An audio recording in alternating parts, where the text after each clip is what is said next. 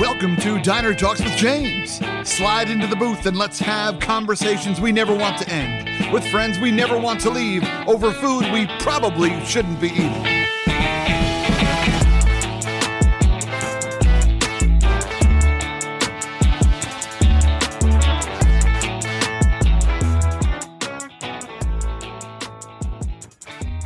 My friends, what is going on? Welcome to another episode of Diner Talks with James. I'm James, and I'm pumped to be here with you all back in the diner. Y'all, did you notice we changed the ending up a little bit on this thing? How many of y'all listen all the way to the end and have noticed that the end sounds a little bit different? I'm telling you what, y'all, I'm keeping you on your toes around here, friends. Keeping you on your toes. Speaking of keeping on your toes, I'm really excited to bring out my man. This is a guy where we have been running in circles together, but we have only met very briefly one time in person. So briefly that he doesn't remember, and I do, and I remember it incorrectly. So how meaningful was it? I don't know. But we have been running in the same circle for a long time. He is a fellow speaker and just a damn delight. He is someone who I've learned a lot from, and he doesn't even know that. But I'm really excited to bring him out here in just a minute. Let me tell you about Arel Moody. He is known as a human behavioral investigator. I don't know what that sounds like, but it sounds like a pickup line I would have used in college. But anyway, we'll learn about it. He has extensively studied the intricacies of human dynamics and relationships. He's a best-selling author who has spoke to over 750,000 people. He counts every single person every time he meets them. Throughout 48 states and 5 countries, he's been invited to speak at the White House. Casual. He's been there twice. Casual. He's also done 3 TEDx talks. He's been featured in a whole bunch of publications that you have heard of. New York Times, Forbes, Essence, HuffPo. He's out here. He also contributes to a show called The Doctors. And for fun, Arel likes to dance. He's performed at MSG, the Madison Square Garden, easily the best place to perform on earth, but I'm a biased New Yorker, so there's that. He even had a viral video featured on The Ellen Show. I'm super excited for you to hang out with me and my boy, Arel Moody. So let's bring him out right now, sliding into the diner booth. Arel, what do you say, my guy? James, I'm so excited to be here, and I usually am in a position to give introductions to people and never receive introductions. So to receive such an introduction, I will honor this moment forever. Bingo, brother. Sit in it, bathe in it. Arel, I'm super pumped to be hanging out with you, brother. You are a fellow New Yorker, and that makes me happy. Do you still claim New York? I know you live in upstate New York. Are you a proud New Yorker through and through? So I grew up in Brooklyn, right? So it's a question that is very fascinating. I went to upstate New York to a place called Binghamton University. That's where I went to college, and then kind of stayed in upstate New York and kind of fell in love with the place. So the question that I think is the question that you should always ask yourself is, if you're not in your home state, right? So like if you were in Colorado, for example, and someone said, "Hey, James, where are you from?" How do you answer that? That determines where your allegiance is, right? Because you go, "Oh, I'm from New York." Okay, great. Where? And then you go, "Oh, that's a good question. How do I answer it? Like, do I say upstate New York or do I say Brooklyn?" But I've decided recently to fully embrace my upstate New York roots because I've been in upstate longer than I was in New York City. So I think because of that, I answer now. I live in the Syracuse area, but I was born in Brooklyn because I can't let go to Brooklyn. No, you definitely cannot. And I mean, after spending time with you, it's clear that you haven't let go of the Brooklyn in many ways, which is beautiful. So it offers a good explanation up top as well. That's right. I love it. Now it's funny, being from Brooklyn originally, and I grew up on Long Island, and then I lived a bunch of years in the city and in Brooklyn myself for a while, in Harlem and whatnot. It's funny because now that you live in upstate New York and you're building pride for it, when you live in the southern part of New York State, upstate New York is like just past the Bronx, right? Yeah. And then all the way up, there's like 10 hours of state left, all the way up to Montreal, basically. And so it's very interesting the way that ego of New York definitely takes over, even with our fellow New Yorkers. I'm like, you don't really live in New York. Where are you from? Yeah, no, I Rochester? mean it's super fascinating because if you actually speak to almost anyone outside of New York City, you don't really know anything. Like there's still places in New York that I find out about that I had no idea existed. Right. And I've been in this one state like my whole life. So it's one of those places where outside of New York City, you don't know about it. But that's actually the funny part about it is that's actually why I fell in love with upstate New York. And a lot of people don't know because I get this question a lot, like, Aurel, you could live anywhere. Like why do you live here is a question I would get in some shape, form, or fashion, right? And the reason why I love it so much is because where the area in which I live, there's no pretentious people. So let me explain this, right? I've traveled all over the country and I love all parts of this country. And whenever I decided, like, where am I going to put my roots? Where am I going to like lay it down? It was important to me to be in a place where like I didn't feel like everything was a pissing contest. You know, like when I'm in certain, again, it's not like a whole city is like this. That would be horrible to say about a city, but there's certain areas where it's kind of a lot of like, well, what do you do? And you can tell I'm trying to gauge how do you socially, economically match up to me? And then I will gauge if you are worth my time and effort if you do it. Up here, I feel like no one cares. Like my neighbors, like there's a bunch of them who don't even know what I do for a living, you know? Yeah. Like, so I've loved that, like just human down to earth. And, you know, I think when you move around to different places, you can feel when people are just like this, like just good human. And I think I have adopted a philosophy that says I like to visit the party. I just don't like to throw it. So I like to be able to get to New York. I like to hang out and then I like come back and where it's like no one cares who I am.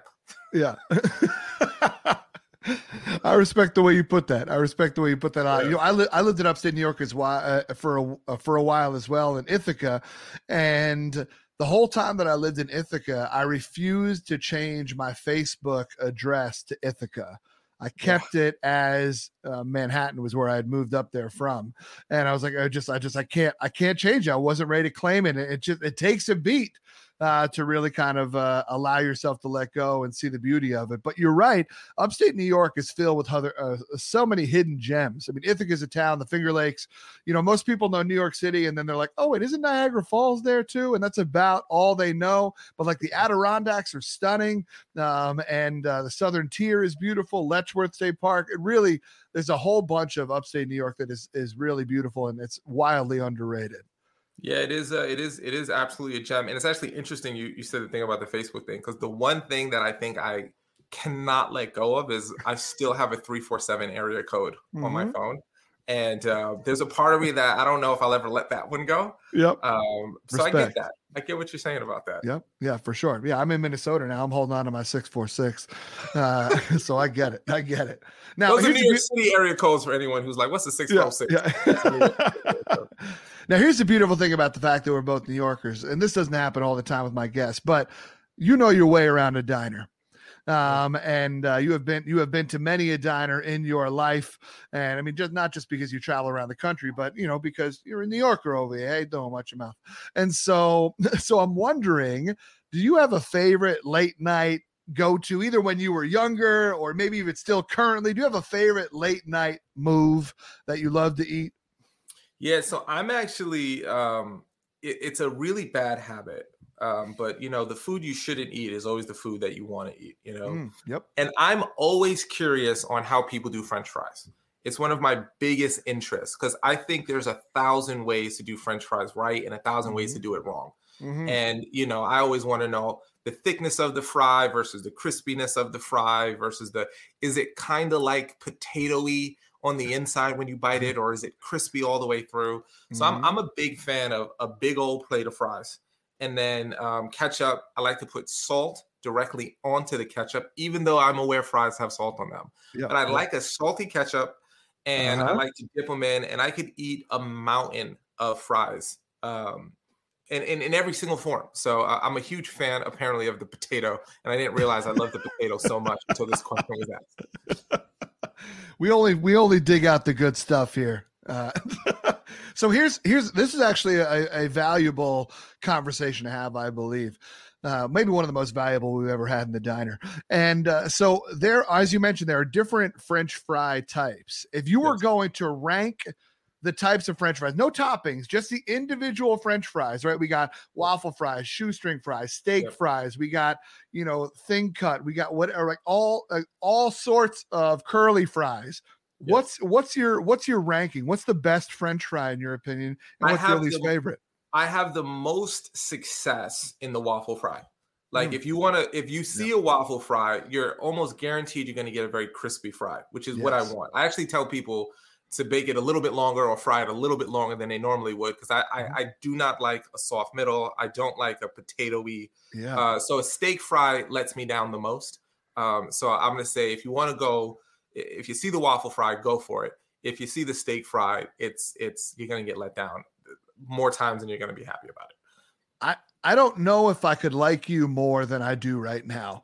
I couldn't agree more. You'll notice that the title of this podcast is Diner Talks, not Red Robin Talks, because I don't, they give bottomless steak fries at Red Robin. And I'm like, I don't need more than a couple of these mediocre French fries.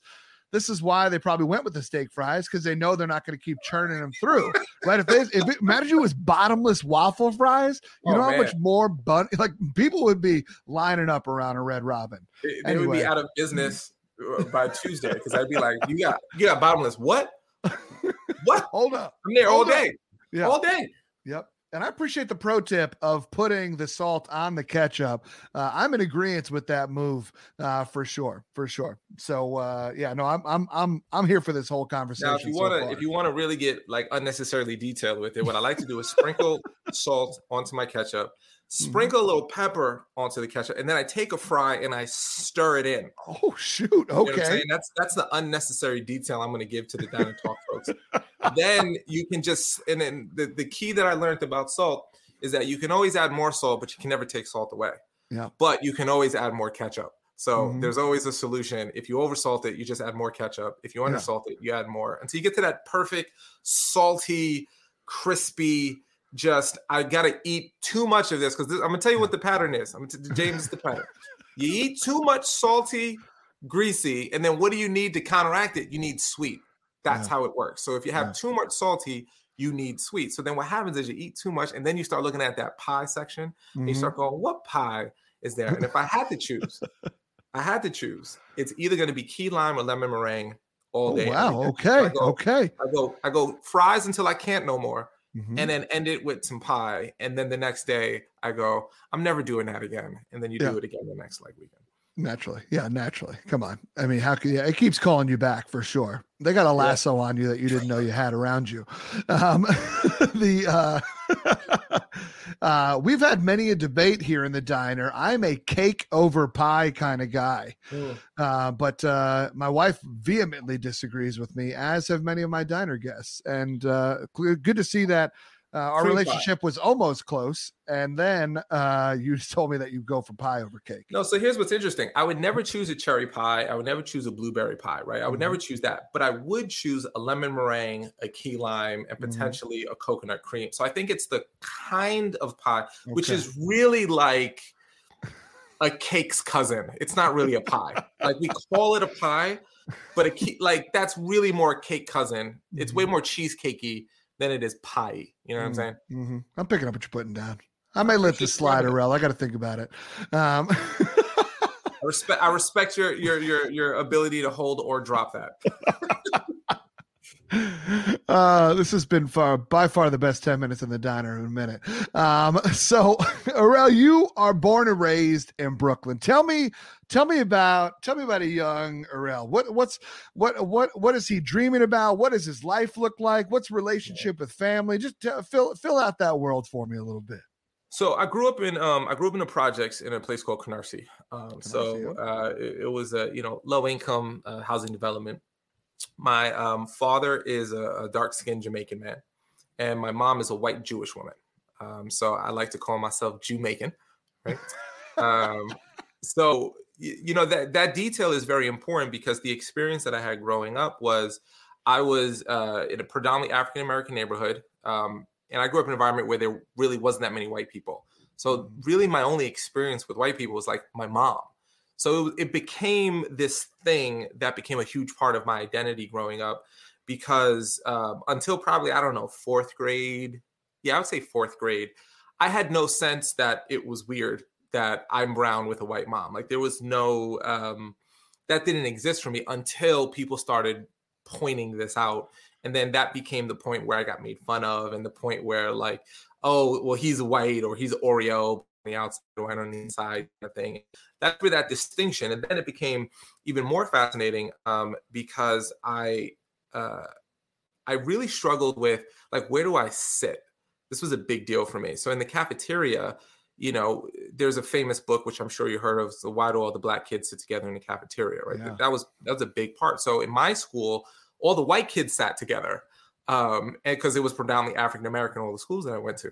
So I would be cool with them and cool with, you know, my friends. And then like during lunch, it was always this really weird, like, who am I choosing as my sense of self? And it gets even more confusing if you want to go deep down into this rabbit hole, because every summer, after I was probably about 7 or 8 years old, my mom would send me away to summer camp. So I would go to a Jewish sleepaway summer camp, right? And I'm going to spend 4 weeks listening to Dave Matthews and, you know, this kind of vibe, and then come home to like, you know, Jay-Z. And so it was very interesting because I felt like I was living in two worlds. Yeah. And I didn't really feel like I ever truly owned either one of them. And that was a huge part of my like identity, huge part of like my journey and trying to figure out how to come to grips with caring about who I am and knowing who I am and like what table do I sit at and what table do I not sit at. And that was a big part of it, man. Yeah. What a what a mixture. I mean, you are the melting pot that we talk about when it comes to the United States, and just the fact that you said it was fourth grade that you mentioned that people started pointing it out to you that it was weird, and so that you started noticing that it was weird. First off, kids telling the truth is always fascinating, right? The way kids just kind of point stuff out, be like, "That's weird." You're like, "I don't know," right? And so, but for you, you know, in thinking back to that moment, was there as you were growing up, did you find like senses of pride in each one of those things at different times of your life? Or was it kind of like, oh, I'm proud about all this being this cool mixture of things? Or was it like, wow, this is actually kind of hard? Like, did you have some disdain for some of that? Like, what was that like?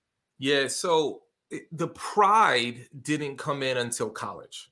Okay. It was probably quite the opposite. I kind of wish people just didn't know, to be honest with you. So there's another element that's kind of interesting. I couldn't articulate this when I was a kid, but, you know, as adults, we have more access to language and complex thought. When I was a kid, I had also really other weird thing. In my neighborhood, all of my friends, my entire friend circle that like I hung out with, my core friend circle, I was the only kid with a dad, right? So this is really fascinating. My dad not only was there, but he was actively involved, like legit cool dad. Like I still think he's one of the coolest guys in the world. Yeah. So what was interesting is I had a lot of pride around my dad because he was Black and cool, right? But what happened is, and my mom's a fantastic woman, right? You know, and I love her for 1,000 reasons, and we're still very, very close. But as a white woman, I noticed I kind of felt this like, I'd rather my dad come than my mom come.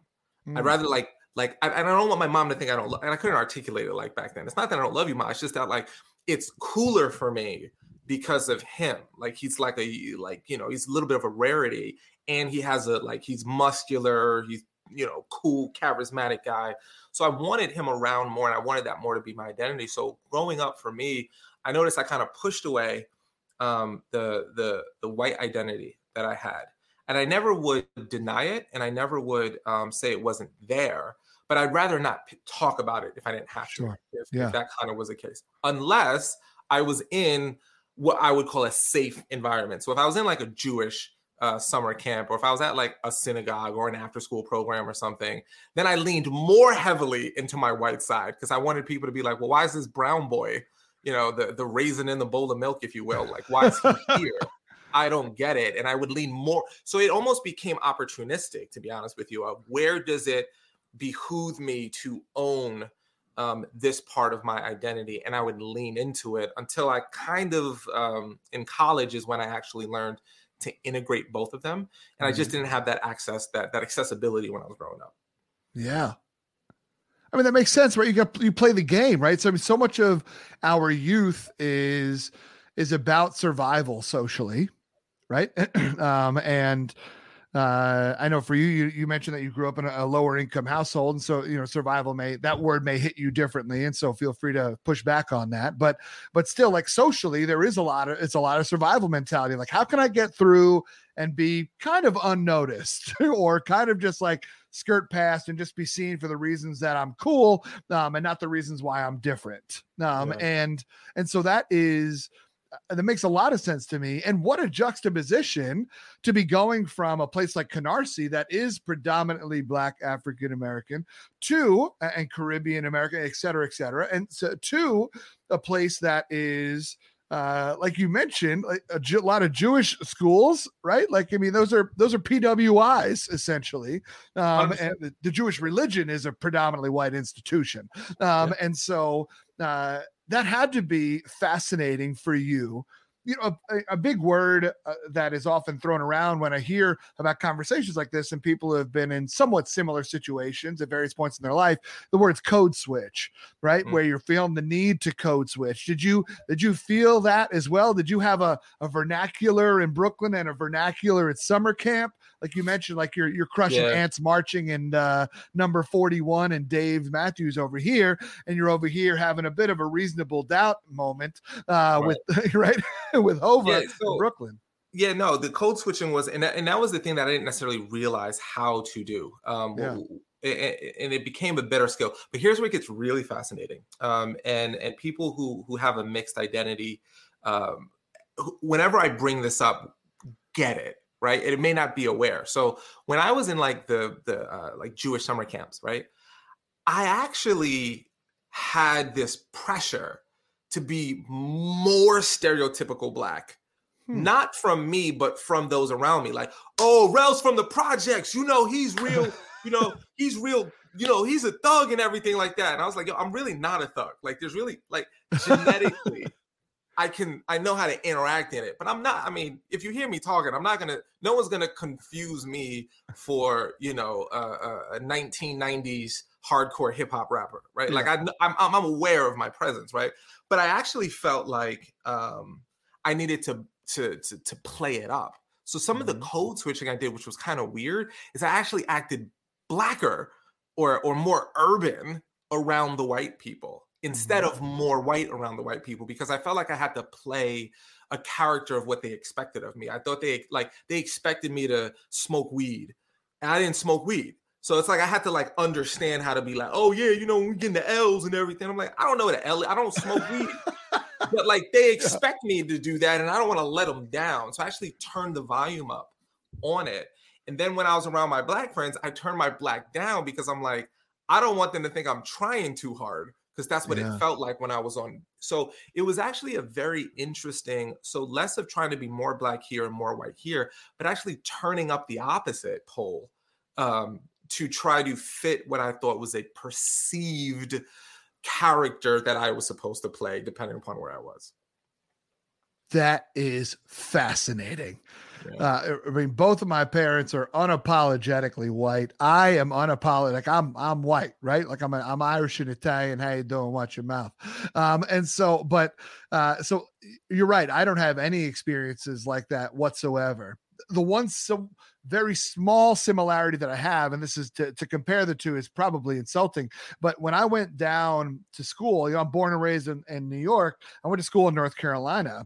And when I went down there, people could tell I wasn't from the South, and I wanted them to know where I was from, right? Like I'll come down with my New York attitude. And so I did not start saying the word y'all until I graduated from college. I refused to say the word y'all, right? Yeah. Instead, I'd walk in the room, how you doing? We say over there, hey, oh yeah, sure, pal. Yeah, whatever. Yeah, I'll take yeah. Give me that sweet tea. Yeah, what's that? Sure. Right? Like I would play up the accent, play up the attitude, because like, I want you to know I'm different. And I'm not like y'all down here. And it was so fascinating just like, what was it? It wasn't a thought process that I had. It was like, all right, James, you're going to North Carolina. You got two choices. What are you going to do? But it's that's the closest thing that I even have potentially that's not even remotely close to what you had to do with deal with, I should say. It's interesting because you brought up a really poignant point, in my opinion, which is it's not a conscious effort, right?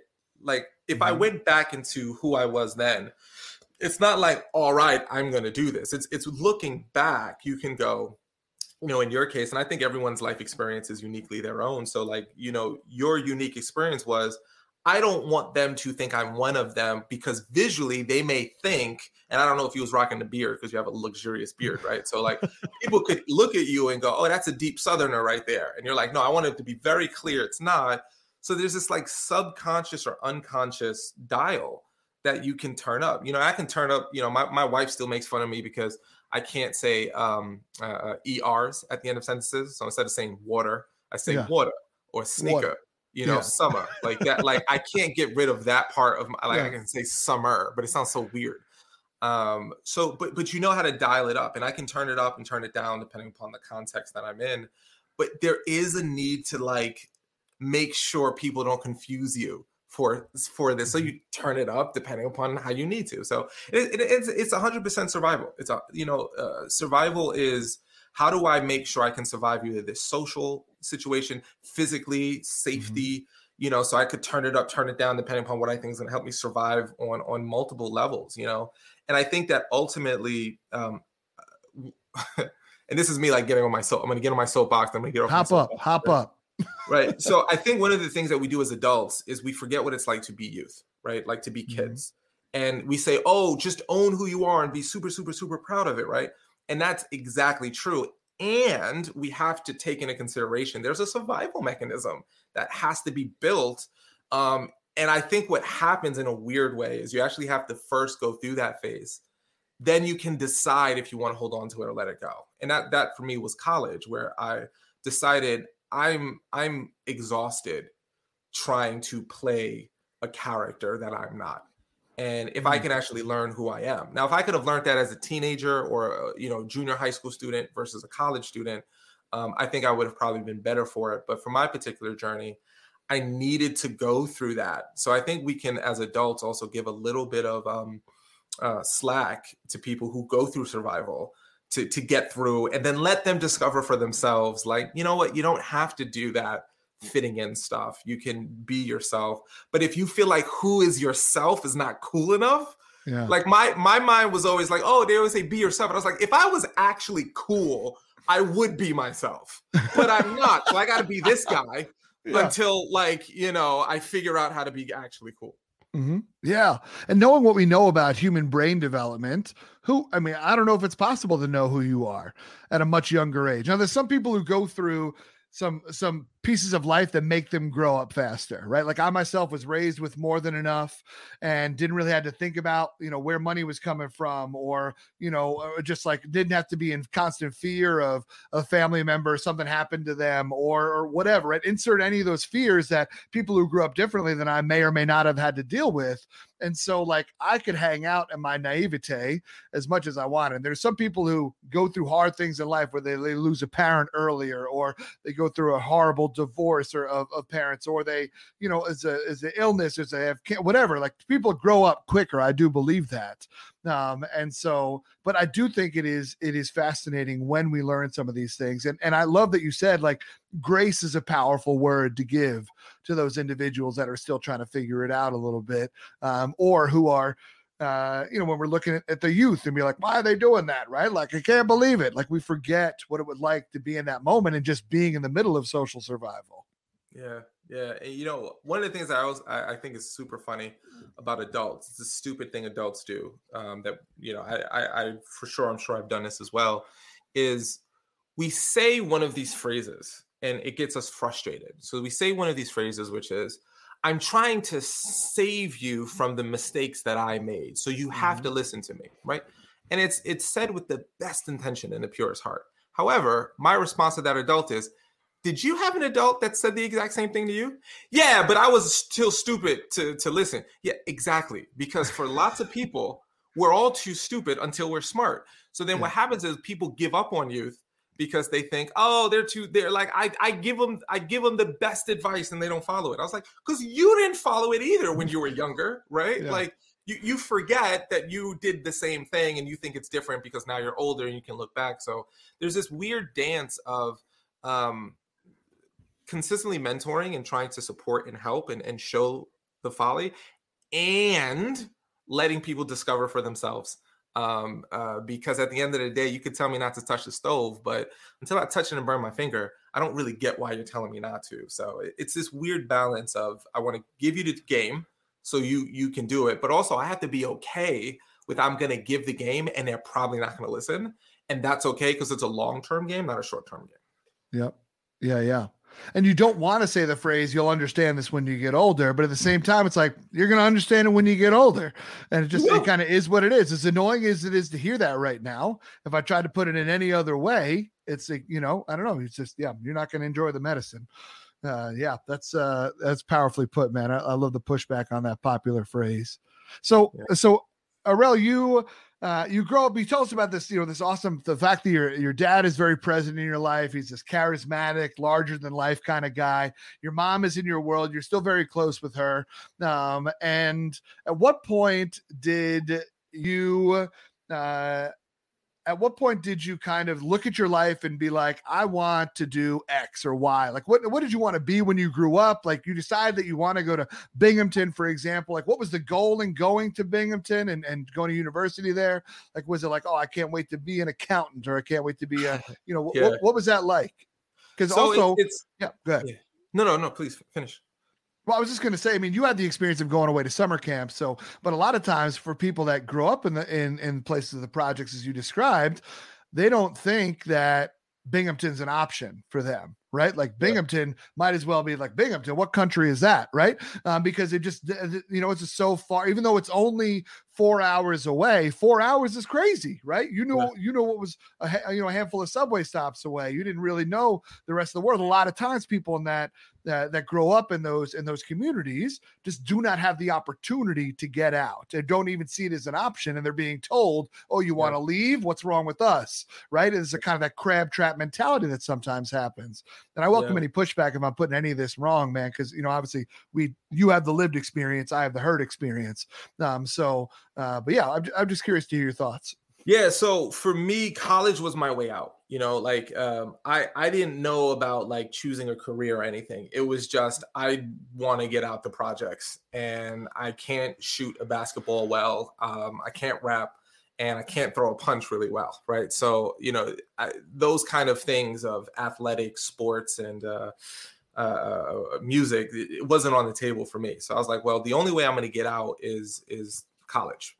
I was fortunate enough that I have an older brother who is 2 years my senior. He went to Binghamton University. So at 16 years old, I went up to visit him when he was in college. And I was like, this is the coolest place in the whole wide world. There were girls just walking around in his dorm, just like, I'm like, they live right there? And he's like, yeah, they live right there. I'm like, but like, no one is going to like tell you can't go. And like, no, we could go right into their rooms right now if they let us in. If he would knock on his friends' doors and they let us in, I'm like, I'm sitting on a girl's bed.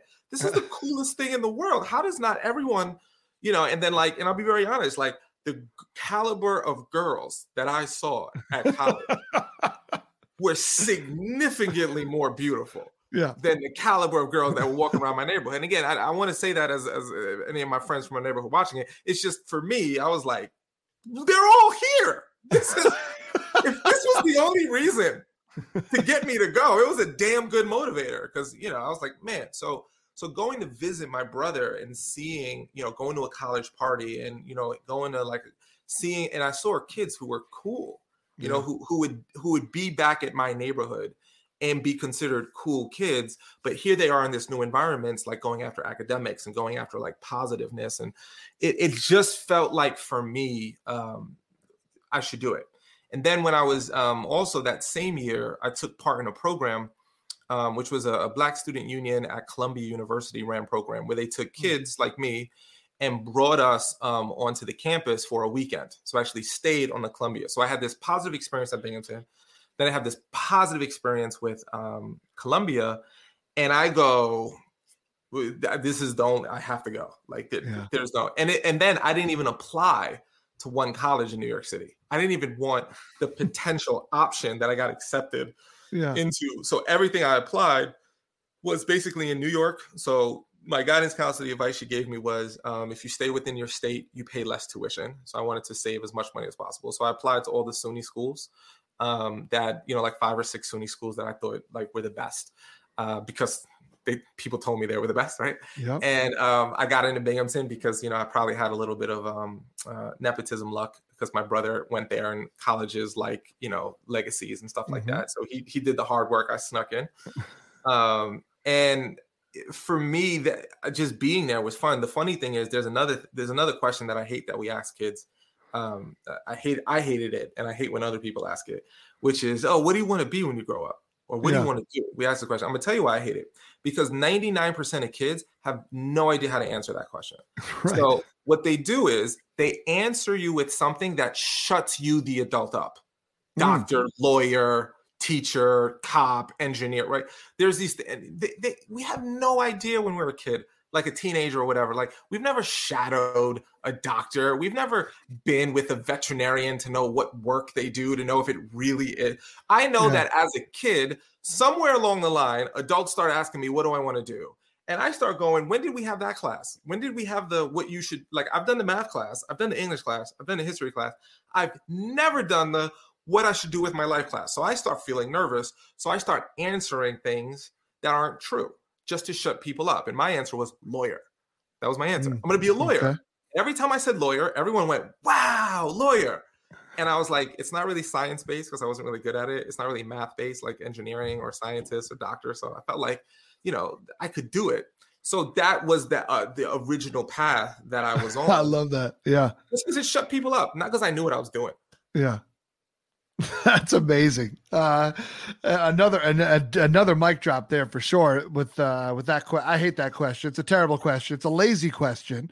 It's a question we should ask, apparently, according to whatever places we're like, at no point in our lives are we just allowed to be satisfied for each other, right? It's like, oh, okay, you went to college. Well, what are you going to do when you get out of college? Hey, when are you going to get married? When are you going to have kids? When are you going to this? When are you going to retire? When are you going to die, right? Like, it's always like, when's this going to happen next? Instead of like, that's cool that you're in this moment. How's it feel? Right? No one celebrates the moment. You're in college. What you going to do after you graduate? Like, I just got here. Like, it's like, I don't know. I'm gonna talk to her. yeah, like that's my main goal. If you want to know, like I'm trying to holler at her and make her my girl. That's what I want to do. Yeah. This is also funny, Arel, because you like I have been to hundreds of college campuses at this point in our lives, just by the fortunate nature of what we do. And the fact that you called SUNY Binghamton beautiful is hysterical to me, because when it comes to college campuses, it's not the most beautiful, but to your life experience at that moment and the opportunity that was there, the humans that were walking around, you're like, this is paradise. And it's so right. And I don't blame you for that. Right. But it's just so fascinating. Like knowing the schools that we've been to some of those quintessential, like, oh, I bet you this college has been in a few movies because it looks like a stereotypical college. But yeah, I think it's so cool to hear that, based on your life experience up to that point, that was beautiful. And I love that. That's amazing. Yeah, I mean, what's so fascinating is like there's so much of the world that you don't know, right? Yes. Like if you head on, like a Syracuse University or a Cornell, these things look like a postcard of a college, right? They look but for me, the fact that we had like all this grass and trees, it's like, wow, look at that. I will say this though. I will give Binghamton a lot of credit that if you haven't been there in the last 2 years, they have built an incredible campus. It did not, I mean, all of my friends that graduated with me were like, look at this dorm they got now. Like, it's like a legit hotel suite. And before it was like really, they have definitely invested into it. But, I think it's the whole, in the land of the blind, the one-eyed man rules, like absolutely. If you take me in the projects and then you put me into any university campus, it's beautiful. Yeah. No, and that's why I wanted to call attention to it because I thought that was incredible. But it's a little something that I picked up on while you were talking. So when did becoming a professional speaker come into your world? Right, you're at Binghamton. You eventually do pick a major because you graduate, right, and stuff like that. Like, how do we get from that point to being a professional speaker? Yeah, so my entry point was actually I got really, really lucky, and I got introduced to entrepreneurship. I didn't know that existed. I didn't know it was a thing. And I got a mentor who was a professor there, who was the entrepreneurship professor and involved with a club.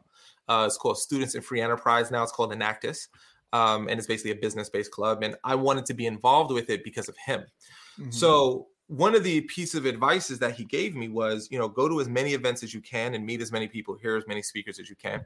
And at first, I'd go to tons of speakers who came to my campus and tons of events. I went to like local events for like the Chamber of Commerce, and they loved me because I was a college student. And every event was so boring and bad. Like, this is not a disrespect to those people. It just wasn't for me. It wasn't built for someone like me. And I remember thinking to myself, you know what? This is the price of admission. If I want to be successful, I knew I wanted to make money. I knew I wanted to be successful. And I thought the price of admission was I had to go to these boring like things. So that entrepreneurship professor, his name is Angelo Mastrangelo. Great in his name. Class, fantastic name, rhymes, just sounds like honey on your tongue, right? Perfect. It's perfect. He created a business plan competition where if you were a student in his class, you could present your idea, and then you would win $5,000. Which was amazing. So I did that. I won that competition and actually started a business when I was in college that was an off-campus housing service for students. But doing that, I went to see this one speaker, and he was amazing. Unfortunately, I don't know his name. I'm sure he may not even be alive because he was older when he spoke. But the guy was incredible, lighting up the stage, moving left to right, had people laughing, had people doing all this stuff. And it was the first time in my life where I saw a guy and I was like, I want to do that. Yeah.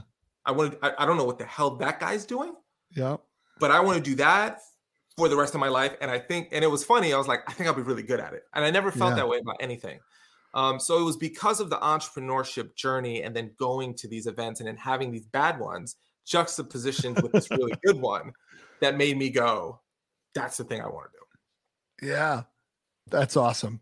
I guess I'd be curious to hear your thoughts on this, but growing up in what many would perceive to be an unstable environment in the projects, as far as like, where's money coming from? What are we doing? What do we got to do to make sure we get food on the table? I don't know exactly what your journey was. So again, please fill in these gaps where I know I'm leaving them. But to go from that, a lot of people in those roles, when they grow up with instability, only want stability. Entrepreneurship is seen as not stability, right? It's a risk-taking thing. And so I think it's cool that you kind of bucked a pattern that's not 100%, for everybody that falls into it. But, the fact that you were like coming out of this scenario in Brooklyn, going to college, learn about entrepreneurship, and you're like, hell yeah, something super risky. Let's go. Right. And you kind of took that. Did you notice that, or have you gone back and thought about that in some of those moments, or is the way that I'm writing this just as someone who's not a part of that either scenario, writing it wrong? No, it's a really, really good question. I don't think that I ever looked at it. I don't think I had the conscious ability to look at my life as unstable. What I could look at it as is, I don't want to be here. So I never felt like, oh, when am I going to get food? When am I not going to? I don't think I processed it that way. I just processed it as, I don't want to be here. And then what happened to me was I had this moment where I don't even think my dad even knows this. It was this really small moment. I never forgot it. It was super my dad was hanging out with me late at night. And I think it was probably like a Saturday night or something. And we're kicking it, having a great time and just talking it up. And it was snowing outside. And my dad had to go to work Sunday morning. So I remember staying up, and I probably stayed up till like 3 or something like that. And then, we said goodnight. And I didn't go to sleep. I was just like, I guess, watching TV. And my dad wakes up and I was like, oh, snap. Like, I'm supposed to be asleep. So I turn the TV off, but I'm awake. And I see my dad like get ready for work, and like, it's probably like 4:30 in the morning, get ready for work. And he's slowly putting his clothes. You could tell he's just beat because he didn't sleep more than a couple of hours. And I looked out the window and I saw him walking through the snow, on his way to go to work. And I just remember thinking to myself, like, he does not want to go to work right now. He does not want to go to that job right now. He wants to stay home, but he has to. And I think that it like burnt inside of me. Like, I never want to have a job that's going to force me to be somewhere if I didn't want to be there. So I think the way I looked at entrepreneurship is I looked at it as a freedom thing. And again, anyone who's an entrepreneur knows they work more than someone who has a job. But I saw that a business owner could decide whether they showed up or not. And if my belief at the time was, well, if my dad owned the company, he wouldn't have to go and he could just like call in or do whatever. So I think I built this like maybe an allergic reaction to having a job because of that moment. And I don't know if I've ever really processed it until you asked that question. But that's the first vision that popped in my head of seeing him sludge through the snow after a couple of hours of sleep and going, I never want to do that. So yeah, I would say that's where it came from. Yeah. Thanks for telling us that story, man. That's that painted a powerful visual. And I appreciate it. And I appreciate you, pushing back on some of the parts where I spoke incorrectly. Thank you for that, because it's your story. I want to make sure we get it right. So much love on that. So you choose entrepreneurship. You decide I want to be a speaker, and now you're killing the game, right? Like, I mean, you're one of those speakers that, as I was coming up, I knew your name. And you were someone that I had seen as someone who, this person's made it. They are doing it full time and they are successful. They are well loved. The way that people talk about him is very high, and not just like he's a good dude. It's like he's a good dude and he's also really great on the stage as well, right? It's platform skills. And so I love that. And what I want to say is I appreciate that you were role modeling even when you didn't really know me. And you were someone that when I was like, can I do this full time? Should I do this full time? Do people do this full time? Or is it always just kind of something they do on the side? You were one of the early ones for me that showed me that, because I was a part of an agency that had 50 people on the roster. And when I first got on the roster, I assumed everybody was full time. And then I learned very quickly that only like 3 of the 50 were full time. And I was like, what the hell are the rest of y'all doing? And so like, I didn't have as many role models and names in that. And so I just want to thank you for having the success that you had and having the charisma and the connection that, people spoke about you, because it was just one of those things like, okay, this is a possibility. Like, people can do this, because I think that's what I want to do. And so I just a quick shout out to you on that note. But what I'm wondering is that, when I introduced you, I introduced you as a human behavioral investigator. These are terms that you've come up with. Now, based on how you describe the girls at Binghamton, I think I understand where you came up with this. But no, I'm just playing, man. But still, I'm curious, what does that mean, right? You are a speaker about a human behavioral investigator. You're someone who studies the intricacies of human dynamics and relationships. Tell us a little bit more about that and how you chose that, because choosing to be a speaker is one thing. Choosing what you want to speak about and then diving all the way hell in is another. Yeah. Well, I'll take one step back just to thank you for that comment. I think, and this too, one of the things that this profession, being a public speaker, a professional speaker specifically, affords you the opportunity to do is impact people that you probably will never know how you impacted them. There's lots of people that look at James and will say, my life got changed forever when that dude with a beard came and just rocked it, right? And so to hear you say those things is really, really beautiful, because a lot of the work that we do, the impact is anecdotal. You have to hear a story 5 years after it happened, or get that Facebook message 6 years after it happened to be like, oh man, like there was something there. So I just want to acknowledge the beauty of what you said, and that to be in a position where you can make a difference is probably why folks like you and I get so pulled to industries like this. Yeah. So I just want to acknowledge that part. The second thing about how do you find it, it doesn't come easy. I think one of the most challenging parts as a speaker is you spend the first years trying to figure out what's my thing, like you start out someone you're not. I just think it's part of the process, unless you're really lucky. Like you're like a diet version of Tony Robbins, or like a light version of Les Brown, or like and I see them all the time. I see the speakers all the time. I'm like, okay, that guy likes Eric Thomas. He's like clearly ET, like light version of ET, right? Yeah.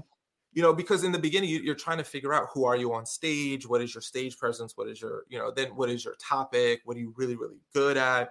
So it's a process. And, what happened for me is I started looking at what interests me naturally.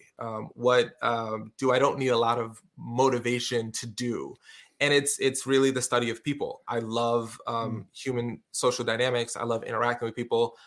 There's a podcast that has lots of great content that I ran called The Art of Likeability. And it was all about like how to be more likable and how to connect with people. Because I believe relationships with humans, in my humble opinion, is the single most valuable asset that exists. If you remove positive relationships, but increase everything else, it's still a pretty crappy life. And if you have a great relationships with people and decreased everything else, it's still a pretty good life.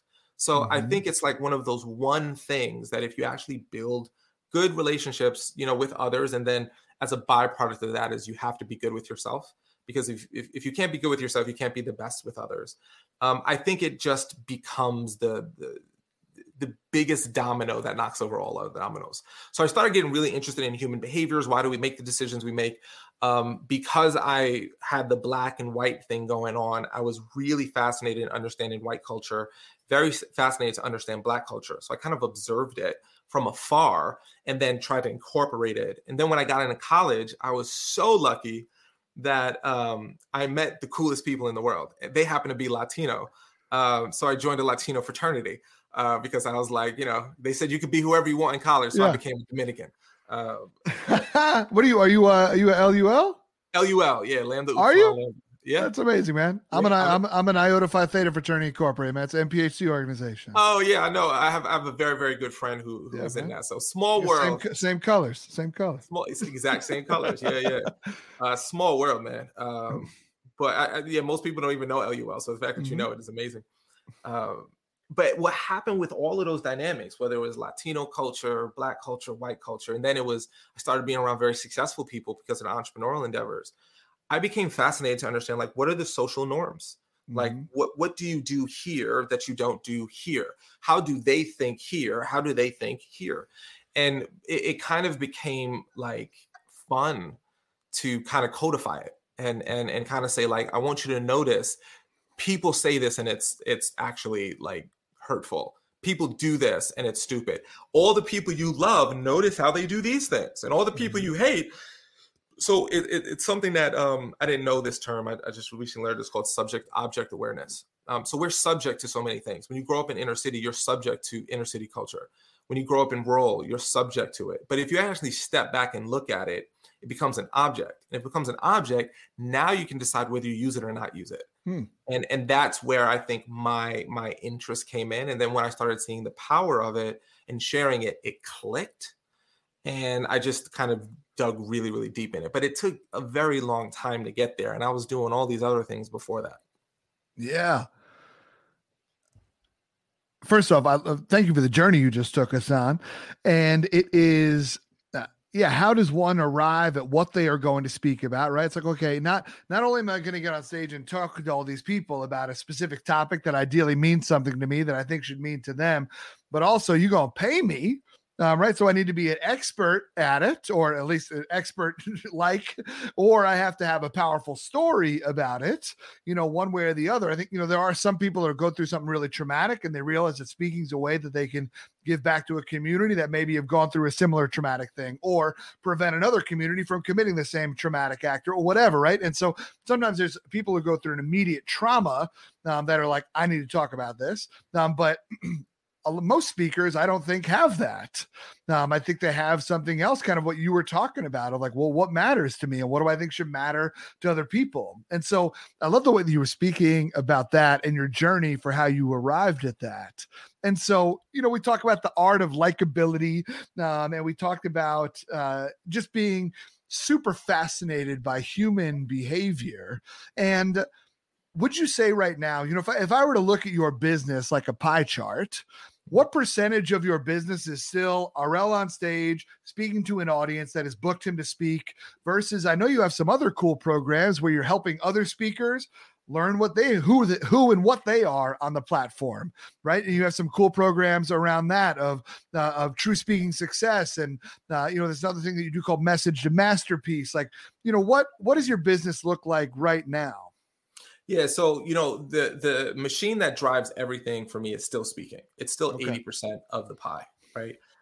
It's the thing that I have in the past attempted to say, I'm going to pull back from speaking and stop doing it. And I'm going to do, this coaching program or this consulting or this online course or, these other projects. And ultimately, nothing really has driven me as much as public speaking has. Like, it's fun. It's work that, honestly, I know you feel this way, James. Like, there's a part of you that still can't believe you get paid to do it. Like, I would, literally, I would do it for no money, because I enjoy it that much. The program I'm working on now, and it's funny how speaking works, right? What I notice about everything I do, speaking is the core center that drives it. So, like, there's a software that I'm in the process of building called Talkadot, and it's to help speakers in a really, really deep level, get great feedback, but also get more speaking opportunities from each talk. And that wouldn't be possible if I didn't have so much experience speaking, feeling the frustrations I feel, coaching people, feeling the frustrations they feel, and being like, man, I wish there was a better way. So for me, the public speaking is still the biggest driver. The coaching is all nice money. The consulting is all nice money and I enjoy doing it. But if I stop speaking, the whole train stops, So it's a big part of what I do. Okay, great. That's good. I did not know that. I know you had these other cool irons in the fire. I wasn't sure what was keeping most of the fire lit though. So to hear that it's speaking is awesome.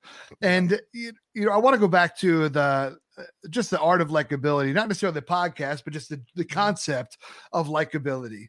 I have a buddy of mine, he's a fellow speaker named Antonio Neves. And he says, people always come up to me and ask me if I'm charismatic or not. And so, I have to tell them, have you ever walked into a party and then somebody came up to you a little while later and said, when did you get here? Because if so, then you're probably not charismatic, right? And so, like, when we think about likability means so many different things. It's not just like you're the coolest person in the room that everybody gravitates towards. It means a whole bunch, but it's also a giant source of insecurity for many of like, what is likability? We still hold on to some of those things like we were talking about, those social dynamics from high school. It's like, well, I was never the cool kid. You said I was never a rapper. I couldn't shoot a basketball. I couldn't do like some of those tropes that, would probably make you quote unquote cool or alpha, right? You weren't the star quarterback. And so many of us grow up being like, well, I'm not cool. And coolness is something that we sometimes attach to likability, but they're different. I think we could speak to how that they're different. I'm curious to hear how you would describe the difference between being cool and being likable. And also, I'd love to hear your thoughts on as we go through life, making friends as an adult is weird. And so I had this experience yesterday where I had these friends of mine newer friends of mine where I asked them, hey, can we all hang out this weekend? And then Sunday rolls around, which was the day we kind of talked about it. And then all of a sudden, like I wound up showing up at this guy's house, being the last one to hear that everybody else was hanging out. Right. And like, I was like, oh shit, like I'm trying to get liked by these guys so that I can be memorable and they want to hang out with me. But, at the same time, it's like, I'm the last one to hear about the plans that I tried to set up. And so like, I got a little selfish stuff going on right now here in this question as well, Arel, if you can't tell. We can unpack it later. But still, that idea of likability and being seen as cool is something that a lot of people carry as a chip on their shoulder for a long time. And I'd love to hear your thoughts on that. Yeah, it was one of the things that I thought was a very intriguing specificity, right? The idea of likability. And I think what happens is that word can conjure up like junior high school popularity contests, or high school, like how cool am I? Am I popular? Am I accepted? Do you validate me? And I think that is an entry level viewpoint of it. I think a mature viewpoint of it is, at the end of the day, we like to be around people we like. And I think people who say, I don't care if people like me, I always think that's BS, because you are around people who like you. And if you don't have anyone who likes you, you're probably a miserable person and you're unhappy. You need someone. We all need someone. We need like a couple people that we enjoy being around. And for me, I see likability as something, a charisma, if you will. I used to think that you were either born with it, and you're like Antonio Neves, who's like the coolest guy in the world, right? And you're either born with it, like, maybe he's born with it because he was like, look at me, I'm a Nickelodeon host, and now I'm going to be a speaker. And it's like, oh, okay, cool guy. Damn it, you're so cool. And I love that guy. He's an amazing guy. And I used to think like some people like him grew up with it, and he was lucky, and he was part of the genetic lottery. And what I wanted to do was say, no, anyone can access it if they want. Anyone can do it, because when I studied people and I studied patterns, I was like, there's really specific things that the most charismatic, the most it factor people do, that people who don't fall into that category don't do. So I wanted to be able to access it and use it whenever I wanted to. So I could have this deep, meaningful thing called relationships. So I think that the distinction is that likability is about creating a space where you like yourself and you like the people who are around you, and the people who are around you like you. Because I think that you can love someone, but not like them. Sure. And that's a tough pill to swallow. I always wanted to say, if I'm in people's lives, I want them to want to be in my life too. I don't want them to be like in my life out of obligation. So I think likability and the ability to move it from subject, like it just happens, to object, I can look at it and choose to use it how I want, gives you accessibility to social power that typically only a few people have. And I think it should be democratized for everyone. Yeah, I love that, brother. I love that. I think I respect the way that you put that. And I agree that it's so funny when we talked about likability, like I myself went to that immature place of like, do you like me? Right. I clearly have stuff that I'm working out with my counselor, and I'm grateful for her. But still, right. Like, it is funny how that moment of our life impacted us so much. Even thinking about the way that you talked about being in upstate New York and starting to claim upstate New York. Upstate New York is not cool. Right. There are parts of it that are cool, but as far as to the general world, telling somebody you're from Brooklyn and telling someone that you're from upstate New York carries two very different things, right? And I love how part of getting to being more likable and realizing that being good in your own skin is being comfortable with where you are, and realizing that where you are, who you are, is enough. Right. Yeah, I'm enough to be liked. I am enough to be appreciated. I'm enough to be around. I'm enough to want, for someone to be friends with. I'm enough for all that kind of stuff. And like the way that you talked about upstate New York, I think is a way that I would love to get to, a place that I would love to get to with how I talk about myself of like, yeah, no, I'm here, right? You either want to be friends with me or you don't, but there's still part of me that's like, come on, right? And, and so much of that has to do with being secure with yourself. And there's power of that self-awareness in likability that I think comes out. Would you agree? Yeah, I think what happens when you can use likability as a tool, your confidence goes through the roof. At the end of the day, what is confidence? Confidence is knowing I can do something really well. That's what confidence is. Like when I have swag, when I'm a basketball player, it's because I know I'm really, really good at it. So likability gives you an incredible amount of swag when you're interacting with people, right? So like a very simple thing that just to make this a little more practical for folks, there's I don't know if it's idiom, if that's the right word, right? But there's a value that I live by is be interested in people. And that's how you become interesting.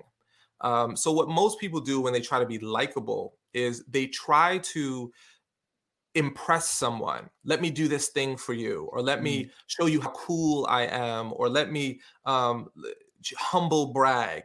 And it's actually the antithesis of likability, where in reality, the emotion that people feel when they are in your presence is the emotion they transfer to you. So for example, if I meet you, James, and I become fascinated by you, James, tell me about where you're from. Tell me about you. Oh my gosh, you do that? Tell me more about that. How did you get? Okay, but what do you like about it? What do you hate about it? Who do you think is also like, I become super fascinated, and most people aren't used to someone genuinely being interested and fascinated in them. So if I'm interested in other people, and then I just leave that conversation, I could have never said a one word about who I am, what I do, but people be like, I like that guy. I don't know. It's something about that. I like that. That's a cool guy right there. Yeah. What's his name? I don't know, but I like him. What's he do? I don't know, but I like him. Where's he live? I don't know. But so one of the things that I would encourage people to consider is taking a huge fascination in people. This is one of the things that I'm big on when it comes to this. I'm going to throw this in as a bonus here. One of the worst questions to ask people is, what do you do for a living? I'm actually a big fan of never asking that question again. The question that I love to ask instead is, what's one thing new or exciting in your life? Mm-hmm. And I let them, if they happen to talk about work, fantastic. But for some people, they don't want to talk about work. Maybe they hate their job and they want to talk about how they homebrew kombucha instead, right? So and they have no place where no one ever asked them, how's your home brewing a kombucha going? Like, it's not, if I say, what are you excited about? You're like, well, if you're actually interested, I'm home brewing kombucha. I never heard of kombucha. Tell me more about what the heck is kombucha? Why you do that? What it look? And now I actually get fascinated. So I think one of the ways that we deal with it is realizing that if we can utilize it as a tool and we can use it as a thing, if you will, then when I'm with you, I know I can use it to get to know you because I care about you and I want to get to know you as a human. And then by definition, you care about me and want to get to know me. So it's this kind of reciprocal thing where I first become interested in you. Then by definition, I become interesting to you and you want to be around me. And it's just, as simple as caring about other people and asking them questions and letting them shine. Yeah. And then that allows them to feel like, wow, when I'm around James, I shine. I want to be around James more. Mm-hmm. Brother, I absolutely freaking love what you just said. Tina and I will sometimes talk about how on stage we'll talk about how to have better conversations and whatnot. And we say, you have a choice, be interesting or be interested. And being interested is the far easier and far most successful choice, right? Interested is, if you being interested, I should say, is the easiest choice. Because being interesting or assuming that you're interesting is kind of like stepping up to bat and be like, I'm gonna hit a home run, right? And that's it. But realistically, what's your percentage of hitting a home run? Probably pretty low. But if you say, I'm gonna get on base, right? I'm just gonna get on base. I'm gonna hit a single or whatever, right? Like, you are far more likely to succeed. And that's kind of that's the way we look at interesting versus interested. And choosing interested is always the best way you make somebody else look good. You make somebody else feel good. And we remember people who made us feel and look good. We remember individuals who valued us, and we hold on to those people. A great question lasts longer than an impressive moment. Right. A great question is something and so being interested is something that it just is far more sticky. And so that's what I love about what you just shared. And yeah, I appreciate it greatly, man. Arel, we could talk about this kind of stuff for a long time. And I hope that people will check you out on arelmoody.com and learn more about how they can learn about being more likable, / just how they can learn a little bit more about their human behavior and interacting with others, and how to be more successful in social situations and in work situations and leadership opportunities.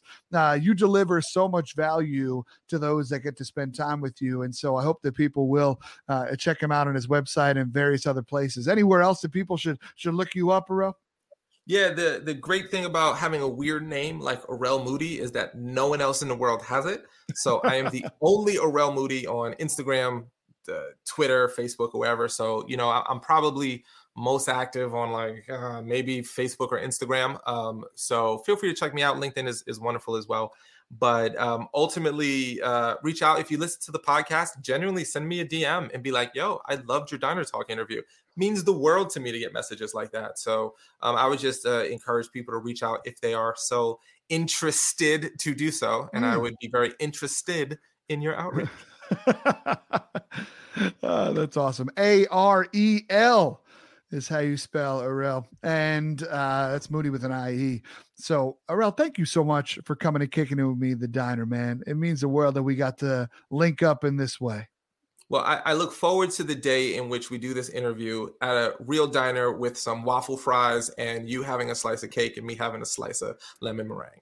Let's go, my guy. Let's go. Y'all, that was my time with Arel Moody. What an exceptional man.